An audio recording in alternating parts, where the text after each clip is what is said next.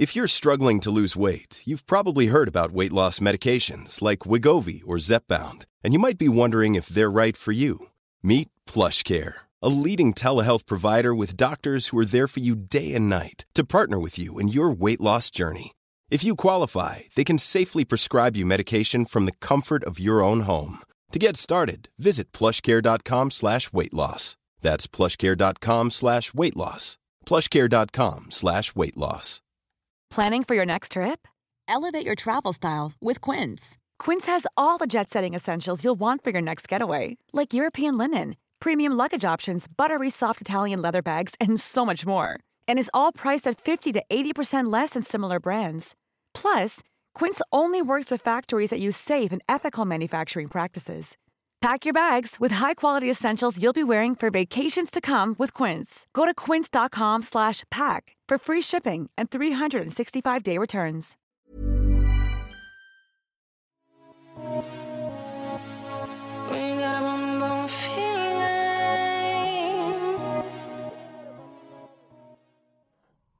Välkommen till Juristpodden, Leif Silberski. Tackar.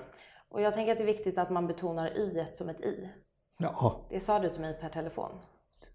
Det tror jag inte jag sa till dig per telefon, men jag menar det i alla fall. Jaha. Jag tänker att vi inleder med 5 snabba. Då får du 2 alternativ. Och så får du välja det som känns instinktivt rätt. Och motivera det med en mening. Vänster eller höger? Höger. Varför då? Jag är högerhänt och högerbent. Nytt eller gammalt? Nytt. Beroende på att jag tycker man ska se framåt. Snabbt eller långsamt? Snabbt. Jag tycker om när saker och ting sker snabbt. Men det är inte fel. Långsamt ibland behöver man tänka efter. Men eftersom jag bara fick ett alternativ så blev det snabbt. Ord eller handling? Handling. Det är lätt att säga saker och ting. Men det är handlandet som räknas. Runt eller fyrkantigt? Det var värre. Jag tror att jag kan välja båda i och för sig beroende på i vilket skede man hamnar. Ibland kan det vara bra med runt och ibland kan det vara bra med fyrkantigt. Spännande. Jag tänker på en god vän till mig var på en ledarskapsutbildning. Och då fick de prata om ett avgörande ögonblick i ens liv. Har du något avgörande ögonblick i ditt liv? Ja, det har jag haft. Och det var det ögonblicket när man talade om för mig att jag led av lymfomcancer. Och jag gick hem och slog i Nordisk familjebok och upptäckte att det stod 100% dödlighet. Det var ett avgörande och jag gick tillbaka till min doktor och berättade om detta, att det blir lika bra att du talar om för mig att det är kört. Då skrattade han faktiskt och frågade vad jag hade fått den här uppgiften ifrån 100% dödlighet. Nordisk familjebok, jo, sa han, det är nog riktigt att det står där, men den skrevs 1947, sa han, den artikeln.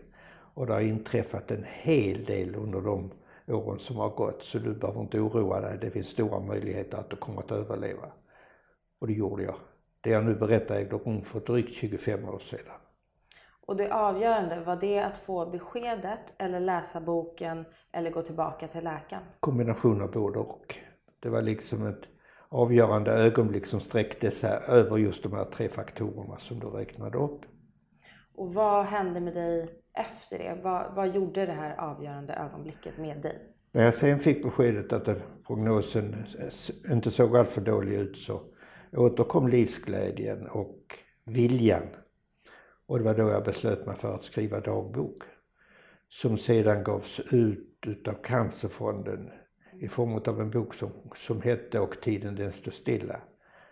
Och ska jag skryta lite så har den dragit in enormt stora pengar till Cancerfonden.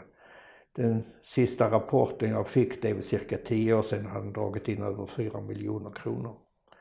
Så boken i sig var en succé. För mig var det en plåga i och för sig att skriva den i vissa skeden. Men den har gett mycket gott, så att stora pengar har min hustru donerat i bröstcancerforskning. Och jag har donerat alltså pengar till non-Hodgkins lymfomcancer, Umeå universitet, och varit själv upp och har överlämnat en stor check. Men du beskriver det här som en plåga när du skriver. Är det för att du visar upp en sida som du ofta... Nej, jag skrev inte, jag dikterade in det. Sen min gode vän Olof Svedelid redigerade materialet. Plågan var att trots allt så sa man inte att det var en god prognos, men jag visste ju inte om jag skulle överleva. Jag fick en väldigt hård behandling i form av cellgifter. Och då mår man inte bra. Framförallt för 25 år sedan då cellgift var betydligt, sämre kvalitet än de cellgifter man ger idag. Men självklart var det en plågsam tid, en orolig tid, en osäker tid. Jag hade barn, jag hade barnbarn på gång.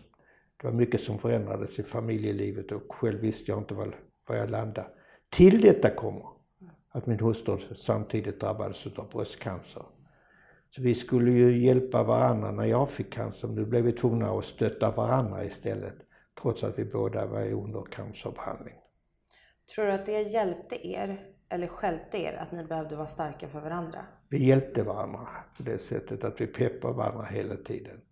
Och det slutade lyckligt för oss båda på det sättet att vi lever fortfarande båda. Det är ju stort. Dina drivkrafter, vad har du för drivkrafter? Jag har många olika drivkrafter. Frågar du mig när det gäller sportens värld så är det sin sak. Jag har idrottat i hela mitt liv. Jag har aldrig blivit riktigt duktig, men jag har blivit hyfsad i vissa saker. Jag var väl en hyfsad friidrottare som junior. Jag blev inget vidare när jag kom upp i seniorklassen. När det gäller juridiken, som jag förstår att du är intresserad av, så har det varit att förändra saker och ting. Försöka se positivt, hitta något positivt, även när det ser allra mörkast ut. Att kunna förklara för folk att det som har begått brott kan man inte ursäkta kanske, men man kan förklara varför man har hamnat i en sådan situation. Och visa upp att vederbörande som sagt var kanske förtjänar ett lägre straff än det åklagaren yrkar. Men jag tänker drivkraften, för du pratade lite om vilja när ni fick cancer, du och din fru. Är den här att förändra juridiken eller att förändra i juridiken, är det samma typ av drivkraft? Eller? Både och att förändra juridiken, men också visa vilka möjligheter det finns inom den juridik vi har att hamna i olika slutsatser. Men det har också funnits en vilja hos mig ibland att försöka få fram en så kallad lagändring. Att få herrar och damer och riksdagsledamöter att inse att den och den lagen är felaktig och bör formuleras på något annat sätt. Va? Och det är ganska otäckt som det är idag på det sättet att idag talas det bara om hårdare och hårdare straff. Det finns inte någon röst som snart gör sig gällande som talar om en human strafflagstiftning utan ursäkta. Det är ingen fara. När jag pluggade juridik så myntade jag ett uttryck som är stud. Alltså det kommer ju från student såklart, djurstud. Men det här har blivit mycket bredare nu. Och en stud är någon som är väldigt fyrkantig och har gått över till att bli någon som inte klarar sig utan en manual. Och när jag tänker på dig som advokat så tänker jag att du har den här väldigt studiga sidan med juridiken. Men du är så himla rund i ditt sätt att plädera och använda juridiken. Du känns så himla kreativ. Ja, det är nog riktigt att jag använder retoriken för att övertyga. Men det är det som är retorikens ändamål. Konsten att övertyga, konsten att övertala. Retoriken har man ju sett ner på i Sverige. I motsats till i andra länder. Därför där har man ansett att i retoriken ligger manipulerande, att man ska slå blå dunster i ögonen. Vilket är fullkomligt fel. När jag växte upp, eller rättare sagt när jag började läsa juridik, var det ju aldrig tal om att man skulle gå och lära sig retorik. Nu, om du tittar på de som studerar juridik och kurser i retorik så är de ju övertecknade. Det finns ju snart inte en plats ledig för den. Alla vill ju nu ta retorikkurser, och vilket är rätt. Framförallt vi som lever på att tala inför folk och försöka övertyga om att vår klients intressen eller vår klients påstående är riktiga, måste ju kunna förmedla ett budskap, annars blir det fullkomligt meningslöst. Och tyvärr, den äldre stammen som jag själv tillhör utav jurister är ofta väldigt dåliga, medan de yngre juristerna som kommer fram, både män och kvinnor, otroligt duktiga när det gäller retorik. Beroende på att de ofta har studerat retorik, beroende på att de har gått kurser i retorik och lärt sig just att kommunicera, att övertyga, att övertala. Vilket är så viktigt framförallt för en advokat. Oavsett om det är en advokat som uppträder i rätten när det gäller civilmål eller brottmål, så är det väldigt viktigt att kunna förmedla sitt budskap så att man blir trodd eller tagen på allvar. Och det är retorikens ändamål. Om man skulle vilja bli lika duktig som du är, för det känns ju som att du har en fallenhet för både retorik, juridik, som att du förstår det här på väldigt naturligt. Hur tror du att man kan lära sig det här? Eller tror du att man har det i sig? Jag tror att mycket har jag fått gratis. För att ta det som jag har gratis tror jag att jag har ett naturligt kroppsspråk. Det har jag svårt att lära ut. Därför jag ser ofta när jag har försökt att förklara för folk hur man använder framförallt händerna i samband med att man försöker övertyga. Så blir det konstlat när någon ska så tänka, nu måste jag ut med händerna, nu måste jag ner med, ska jag ha händerna i fickorna. Det blir konstigt, så det tror jag inte man kan lära. Man kan tala om lite grann hur det fungerar, men det har man naturligt. Tack och lov så har jag själv ett naturligt kroppsspråk. Däremot, att förmedla ordet, det tror jag man kan lära. Jag vet inte hur många advokater genom åren som jag har alltså undervisat och fått brev efteråt och sagt, Fara också, det fungerade, det du sa att vi skulle göra. Det har visat sig att nu är jag betydligt bättre, jag får större framgång i domstolsarbetet än jag hade tidigare. Så jag tror att det finns väldigt mycket att lära. Det finns många bra böcker som har skrivits i retorik och det finns många bra kurser. Så att skulle jag varit ung jurist idag så skulle det första ämnet jag skulle sätta igång och plugga ordentligt så var det retorik och gå flera kurser, inte bara en kurs utan flera kurser inför olika herrar och damer som undervisar just i retorik. Vad jag har förstått med din plädering så verkar det vara det som alla pratar om när man tänker på dig. Att du är en star of the show i domstolen. Vad är det som gör att du blir så karismatisk och att folk lyssnar på dig och det är så spännande? Ja, men det är det som jag har försökt förklara, att jag har tagit till mig retorikens attribut, att just inse att det är som att flyga, brukar jag ibland säga, att hålla ett bra tal. Det är start och landning som är det viktigaste, att fånga intresset snabbt. Du har alltså cirka 30-40 sekunder på dig att fånga ett auditorium. Annars så somnar de in eller tänker på annat.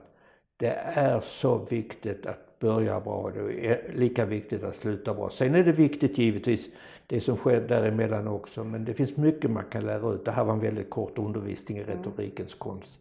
Men jag tänker apropå runt och fyrkantigt. Är du rund eller fyrkantig i pläderingen? Jag kan vara både rund och fyrkantig. Jag kan både vara allvarlig och jag kan skoja också ibland. För det är inte fel att bara det passar in vid rätt sammanhang. Men jag har ju misslyckats ibland, den saken är ju klar. När man har stått i en rättssal och trott att man skulle kunna säga någonting som lättar på stämningen men har blivit fullkomligt malplacerat.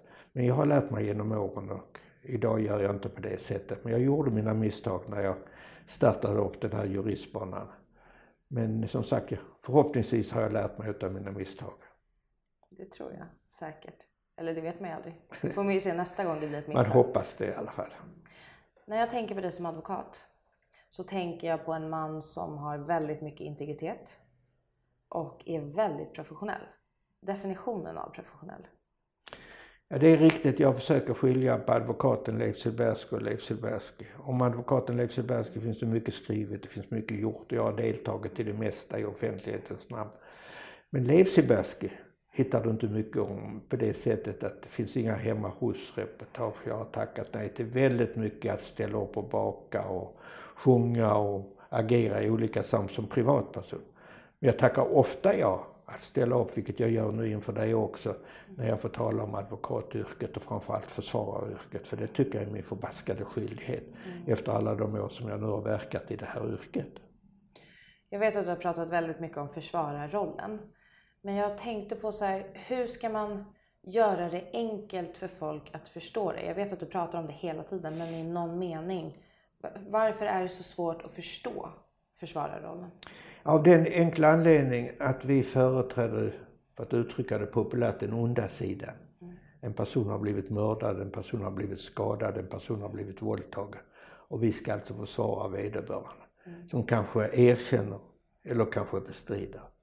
Och då är det svårt att förklara att man ställer hela sin kunskapsbank till förfogande för den personen. Men jag brukar uttrycka det enkelt. Min enda uppgift är att agera på det sättet som min klient själv skulle kunnat agera om man hade mina kunskaper och min erfarenhet. Så länge vi håller oss inom de råmärken som samhället och advokatsamfundet ställer upp. Då tänker jag dels på de lagliga reglerna men även de etiska regler som finns. Som ger ju alltså ramarna hur långt vi som advokater får gå. Och inom de ramarna är jag beredd att ställa upp där. För jag tycker att jag gör en samhällelig insats. Och jag kan ju också säga att till 95%, 96% kanske, utav de uppdrag jag har betalar ju samhället mig för att göra det. Att ställa mina kunskaper och min erfarenhet till förfogande för den som är åtalad och misstänkt för brott. Jag tänker att många ser väl kanske inte det alltid som en samhällelig tjänst att ställa upp för dem som inte förtjänar det. Nej, men i det ögonblicket så går vi ut på ett gungfly. Därför hur skulle du själv reagera om du inte fick någon advokat? Man säger nej, du är skyldig, du behöver ingen advokat, vi kommer att döma dig. Det finns faktiskt folk som är oskyldiga som blir åtalade i alla fall. Till och med tror att det sitter folk i fängelse. Jag tror inte det är många, men jag tror att det sitter folk i fängelse som är oskyldiga och blivit oskyldigt dömda. Och det visar sig att under senare år har vi haft flertal uppmärksammade fall där folk har fått resning. Suttit av kanske både 6, 7, 8 och 10 år i fängelse innan de har lyckats visa att de har varit oskyldigt dömda. Så vi ska inte förakta det här yrket på det sättet att vi bara manipulerar, utan vi slåss ju ofta för någonting som vi tror kan vara rätt. Däremot är jag väldigt försiktig numera att påstå att min klient är oskyldig när jag pläderar. Jag brukar ju plädera utifrån att han kan vara oskyldig. Och är det på det sättet i vårt rättssystem att jag kan övertyga någon, inte om att han är oskyldig min klient, utan att han kan vara oskyldig, ja då blir det ju en frikännande dom. Men misslyckas jag, ja då blir det en fällande dom. Svårare än så är det inte, men det är svårt att förklara för allmänheten. Och jag får ju ibland utskällningar, framförallt på sociala medier, för att jag ställer alltså min kunskap till förfogande för den och den gangstern. Vem skäller ut det? Ja, det är både anonymt och icke anonymt kan jag få höra att jag är en stor skitstövel som ställer min kunskapsbank till förfogande för att försvara mördaren X eller våldtäktsmannen Y. Men hur håller du distansen? Jag tänker så här, du vet vad någon har gjort och du försvarar dig inom rättssystemet och samhället betalar dig för det. Men hur gör du för att inte bli för känslomässigt involverad i det? Ja, men det får man inte, för då kan jag inte göra en professionell insats. Utan viktiga för mig är när jag skiljer mig från ett uppdrag att jag vet att jag har gjort en 100% god professionell insats. Sen kan det ju självklart leda till en frikännande dom och en tillfredsställelse hos mig att jag har lyckats med min argumentation. Men jag tycker också om att känna att jag har gjort en 100% god insats, även om det blir en fällande dom mot min klients bestridande. När jag läser domen och känner att det här sättet att argumentera som domstolen gör kan jag trots allt som professionell jurist acceptera. Men om man är kanske mer en känslomänniska och vill lära sig att bli en försvarsadvokat och lära sig att inte bli för förvirrad. Hur ska man göra då? Hur fokuserar man på... Ja, klarar man inte av det, då blir man ingen bra advokat. Man måste kunna klara av vissa saker. Man kan inte bli en duktig kirurg om man inte tålar blod till exempel. Och det finns ju vissa andra exempel jag skulle kunna ge. Men för en advokat är det så otroligt viktigt att just kunna fokusera på själva problemet och styra bort sina egna känslor. Kan du inte det, ja, då är det ju ett lidande det här yrket och det får det ju inte vara, för då kan du inte göra den professionella insats som klienten förväntar att du ska göra. Men kan man se det som att man är så som person också då, att man kan stänga av känslor? Är det synonymt med varandra? Jag har ju redan talat om för att jag skiljer ju väldigt på hur jag agerar som privatperson och jag agerar som advokat. Jag kan ju känna förakt som privatperson för den som måste gjort sig skyldig till brott. Men det måste jag liksom skjuta åt sidan när jag gör ett arbete. Då har jag en person som påstår att han inte har gjort, även om mycket talar för att han har gjort vissa saker. Men han påstår att han inte har gjort. Ja, då är detta min arbetshypotes. Då försöker jag se om det finns saker och ting som talar för att han är oskyldig eller kan vara oskyldig. Och det är det som är min utgångspunkt. För det måste vara på det sättet. Skulle jag se det på annorlunda sätt, ja då skulle ju klienten inte ha en åklagare emot sig. Han skulle ha ju 2 åklagare. Till och med hans egen advokat skulle tala emot honom. Och det får inte vara på det sättet, utan jag är klientens förlängda arm, som jag sa tidigare. Och så ska det vara. Alltså jag tänker att du tolkar det, att du överför. Ja, delvis så ska jag ju tolka hur min klient har tänkt, hur min klient har resonerat när han agerade i en viss situation. Ja, och det är det som man har i bagaget med sig genom erfarenheten, genom åren. Att man agerar ihop och tillsammans med människor som har försatt sig i olika situationer. Kommer du ihåg första gången du skulle plädera? Ja. Var du nervös då? Ja. Och jag minns att det blev helt galet. Är det sant? Ja. Vad hände därför, då? Jag var nybakad jurist. Jag var inte advokat ens en gång. Jag var notarie. Och fick mitt första fall. Och jag var så nervös. Jag hade ju skrivit ner vad jag skulle säga pläderingsvis. Och jag skulle säga sakframställningsvis. Och när jag skulle hålla min sakframställning, det gällde ett skilsmässomål, så blev det helt tyst. Jag kände den kompakta tystnaden i rättssalen. Ända till jag tittade ner mina papper. Det stod inte sakframställaren, det stod plädering. Jag hade blandat ihop papperna. Åh nej, vilken panik. Men då hade jag en domare, jag glömmer det inte, som tittade. Notarien sa, var inte orolig, så jag tror jag förstår vad ni menar. Vi börjar från början så blir det här bra, ska du se.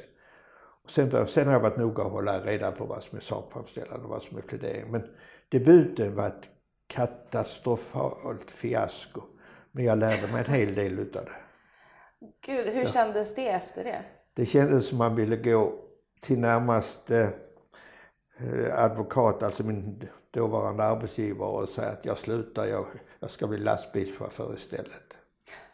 Tänk om du hade blivit det. Ja, men som sagt var, jag inser att alla gör vi misstag, men det viktigaste är när vi gör misstag, att vi lär oss någonting utav det. Och jag lärde mig väldigt mycket, och det var noggrann i fortsättningen och se till att när det ska hålla sakframställan, då hålls det sakframställan. När det ska pläderas, då ska det pläderas.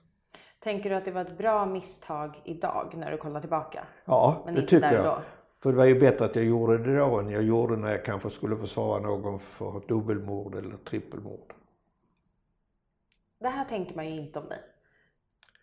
Även solen har sina fläckar, nu skämtar jag. Men självklart gör jag felaktigheter också, tar felaktiga beslut. Och kanske borde ju låtit bli att ställa en viss fråga, kanske borde ha pläderat på ett annat sätt. Givetvis, men förhoppningsvis har jag under hela min långa karriär lärt mig med mina egna misstag. Noterat mina misstag, sagt att det här ska inte återupprepas och sen gått vidare.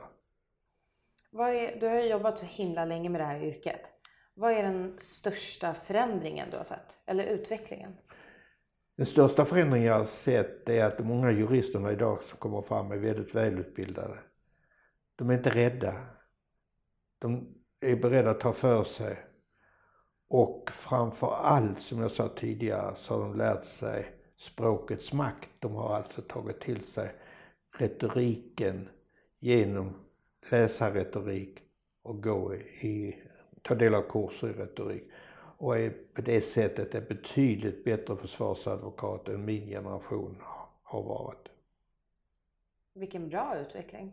Ja, det är en positiv utveckling. Men jag ska också säga samtidigt att även åklagarsidan har blivit bättre och domarna har blivit bättre. Så över hela linjen så har man blivit bättre att tillämpa juridiken på ett, som jag ser det, korrekt sätt. Så allt är inte negativt, utan när det gäller utbildningsnivån och tillämpningen utav praktisk juridik så har det blivit betydligt bättre under de sista 10-15 åren än det var när jag startade på 60-talet.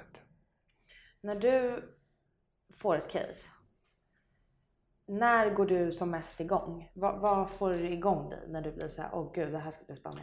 Ja, när jag kan säga att det här finns en juridisk fight. Här finns olika sätt att närma sig det här fallet. När jag känner att jag kan hysa respekt för åklagarens synpunkter. Men förhoppningsvis kan åklagaren hysa respekt för mina synpunkter också. När vi får mötas alltså då i rättssalen i en intellektuell fight. Var det rätt och var det fel? Hur kan man tolka det här? Vem ska ha tolkningsföreträde? Det får man gå igång. Och den fighten älskar jag. Ser du det på en gång att det här är... Ja, ofta gör jag att jag ser att det här kommer att bli en intellektuell fight.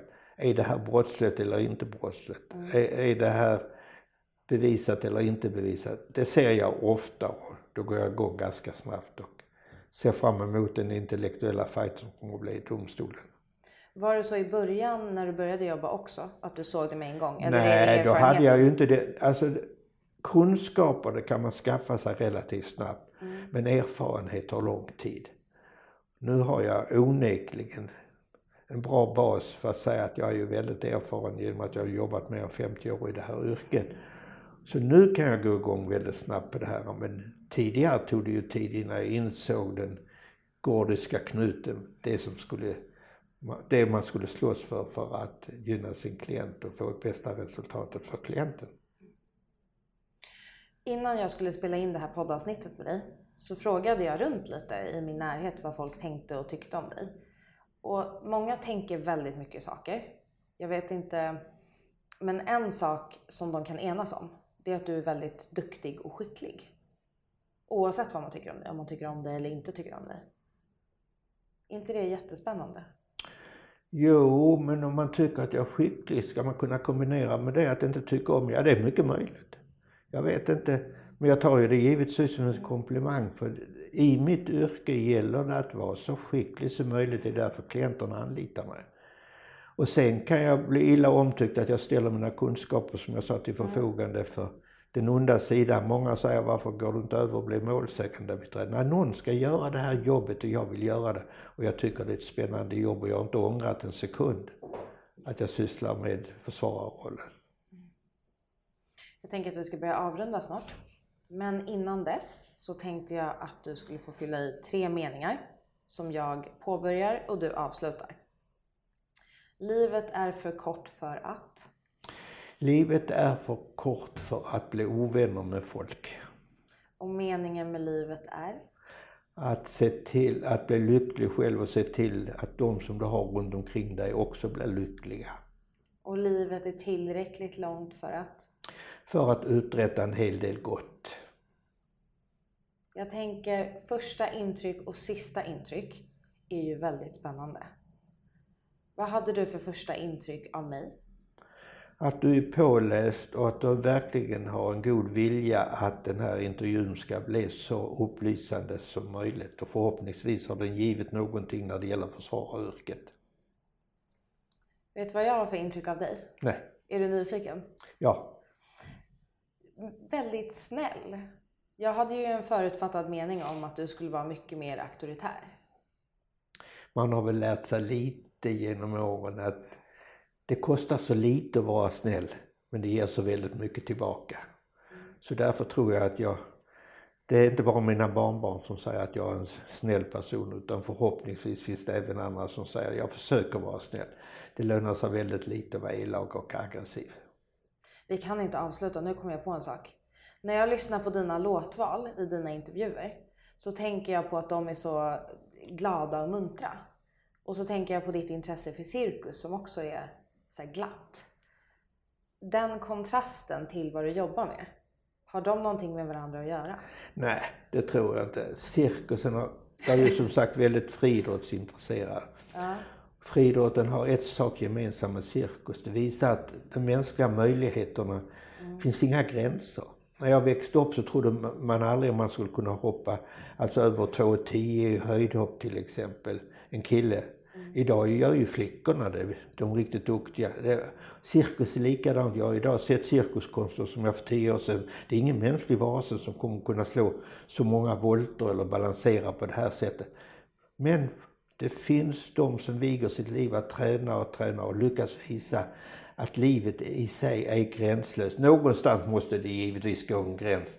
Men alltså Hela tiden flyttar man fram positioner och det är därför jag tycker cirkus är så spännande. Och jag älskar cirkus, med goda vänner så åker jag ju Europa runt och tittar på olika cirkusar. Men gillar du allt som tänjer på gränserna? Allt som tänjer på gränserna, som känns gränslöst? Nej, inte allt. Jag talar om det i friidrottens värld och cirkusens värld. Det räcker för mig. Sista grejen innan vi avslutar. Du får skicka med mig en låt. Och så får du säga varför. Och så får jag skicka med dig en låt. En låt? Då skickar jag med dig sången Till livet ur Tosca. Alltså Puccinis berömda opera. Där Cavaradossi, frihetskämpen, avslutar att sjunga sången Till livet. Den kan jag höra hur många gånger som helst. Och jag skickar med dig Perfect med Ed Sheeran. För jag tänker på dig och din fru och ert äktenskap. Tack ska du ha. Tack själv för att jag fick intervjua dig. Det har varit ett nöje. Tack detsamma.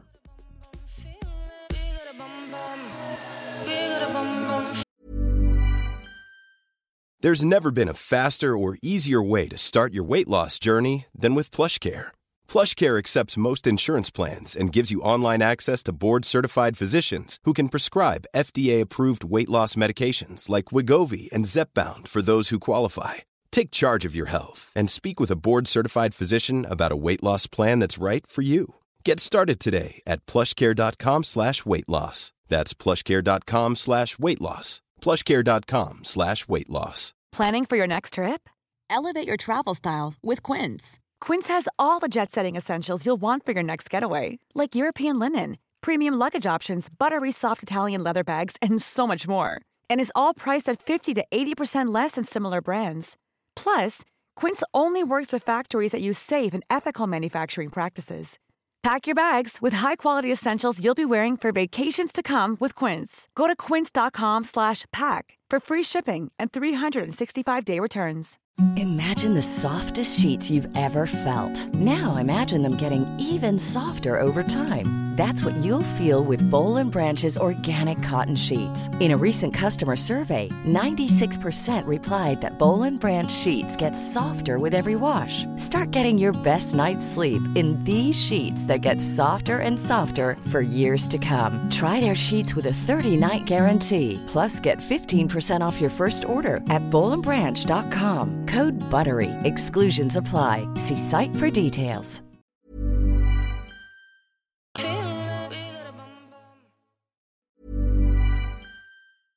Imagine the softest sheets you've ever felt. Now imagine them getting even softer over time. That's what you'll feel with Boll & Branch's organic cotton sheets. In a recent customer survey, 96% replied that Boll & Branch sheets get softer with every wash. Start getting your best night's sleep in these sheets that get softer and softer for years to come. Try their sheets with a 30-night guarantee. Plus, get 15% off your first order at bollandbranch.com. Code BUTTERY. Exclusions apply. See site for details. Planning for your next trip? Elevate your travel style with Quince. Quince has all the jet-setting essentials you'll want for your next getaway, like European linen, premium luggage options, buttery soft Italian leather bags, and so much more. And is all priced at 50 to 80% less than similar brands. Plus, Quince only works with factories that use safe and ethical manufacturing practices. Pack your bags with high-quality essentials you'll be wearing for vacations to come with Quince. Go to quince.com/pack for free shipping and 365-day returns.